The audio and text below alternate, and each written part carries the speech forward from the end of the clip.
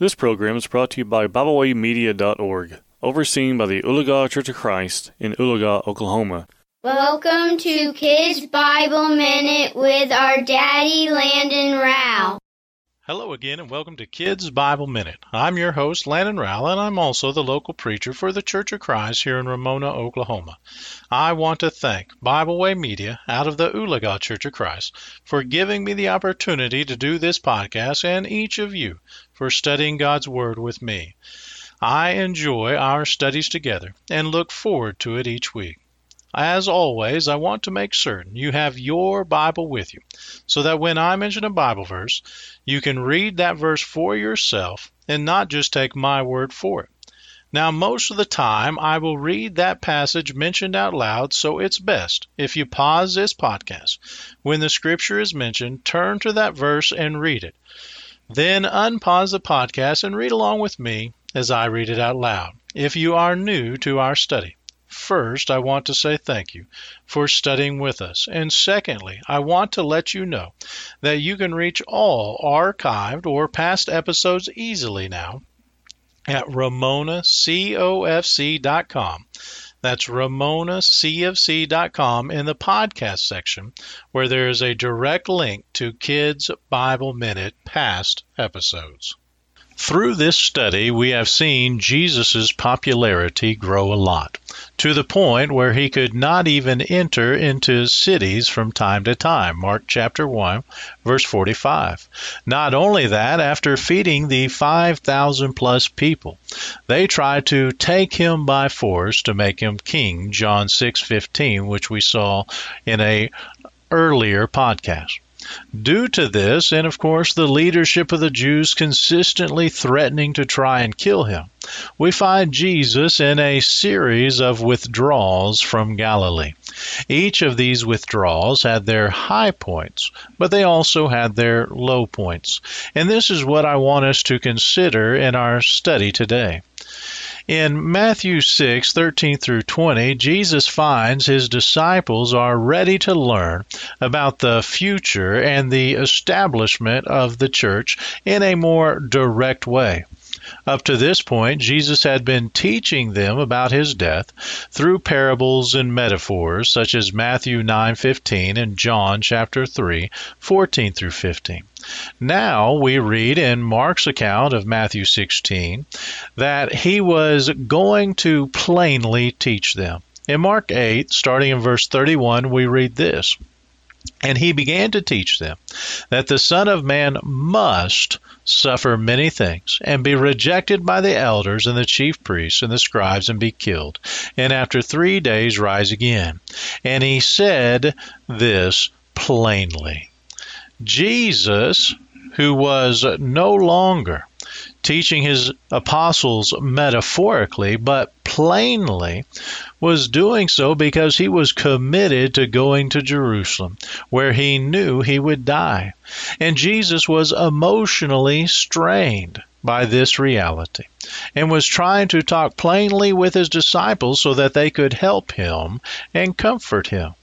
However, the apostles were not able to do that really properly because they were encumbered themselves.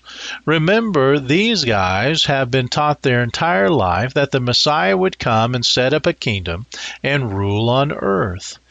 Anyone and everyone who was a Jew or had proselyted into Judaism was taught this.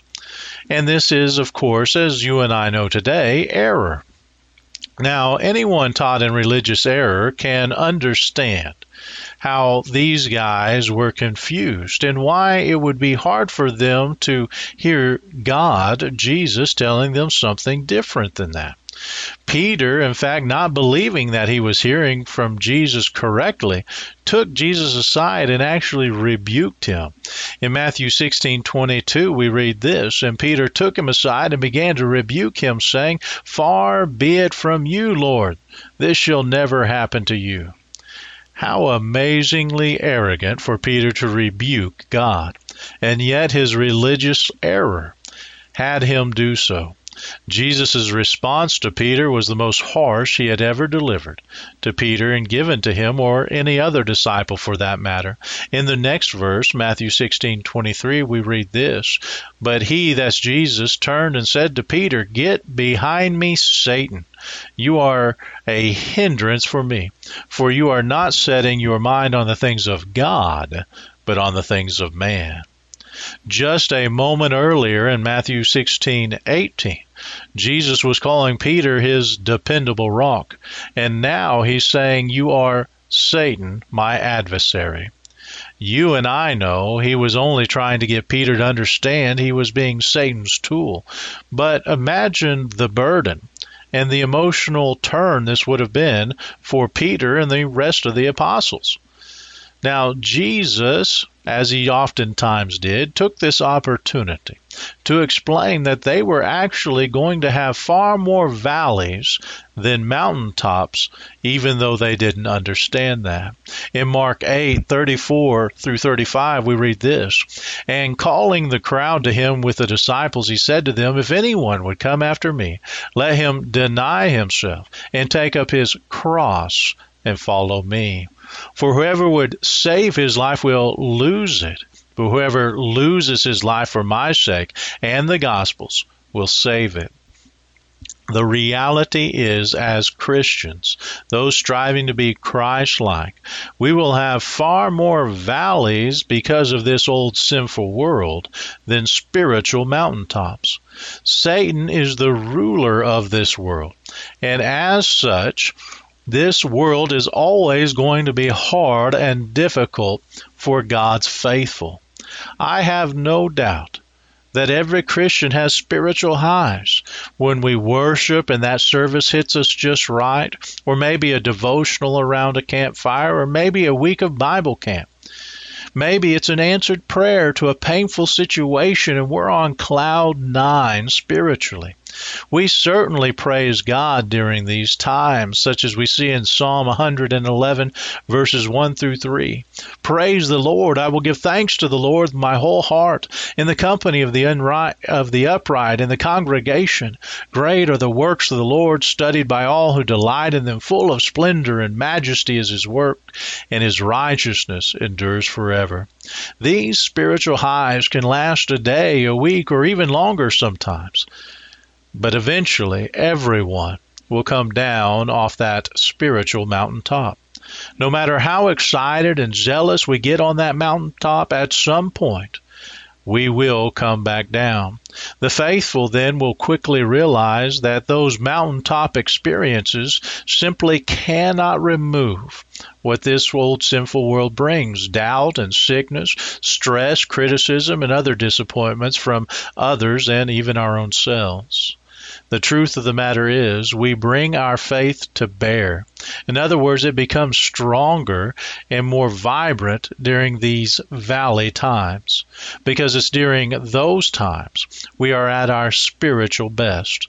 There is nothing in this life that can faze us or stop us from loving and obeying our God when we know and have a true faith or trust in God. This is where the real spiritual battles are fought, isn't it? Not in the mountaintops where everything's great, but down in the valley where things are messy. Living in the real world, if you will, or where the human experience is much harder in day-to-day living, is where everyone faithful is hit with a reality check. This is where and when complete and utter dependence on Jesus and God is required. Now, to be clear, I'm not saying the Christian life is doom and gloom, far be it. As God's children, we have the best possible life anyone could have on earth, Philippians 4 and verse 4. But that rejoicing in the Lord is not based on the emotional ease of going through this life. It's based on the future hope we have because of the promises made to us by God, that when we are faithful through this life and die fighting that good fight of faith and finish that race, we have been promised the victorious crown. And thanks be to God that He loves us and is with us whether we're on those spiritual peaks or pits. Romans chapter 8, 35 through 39. Well, that concludes this Bible study for today. As always, I want to thank you for studying God's precious Word with me. And I want to encourage you to continue to study God's Word every day. Be sure to use the wonderful material and other podcasts made available through the Bible Way Media app or website at BibleWayMedia.org. I also personally have a website at gospel-preacher.com. Of course, make sure you ask your parents if it's okay by them before you download the app or go to those websites. I also encourage you to contact me personally with any question about the Bible at the Ramona Church of Christ email address, which is ramonacofc@gmail.com. That's ramonacofc@gmail.com, or through our Facebook page or any other social media outlet. Make sure you message the Ramona Church of Christ in Oklahoma, not California. Until we have an opportunity to meet again, peace be with you in Christ Jesus, our Lord. We hope you enjoyed this program. We encourage you to subscribe to our podcast on Pandora, Spotify, or Podbean. Thanks for listening.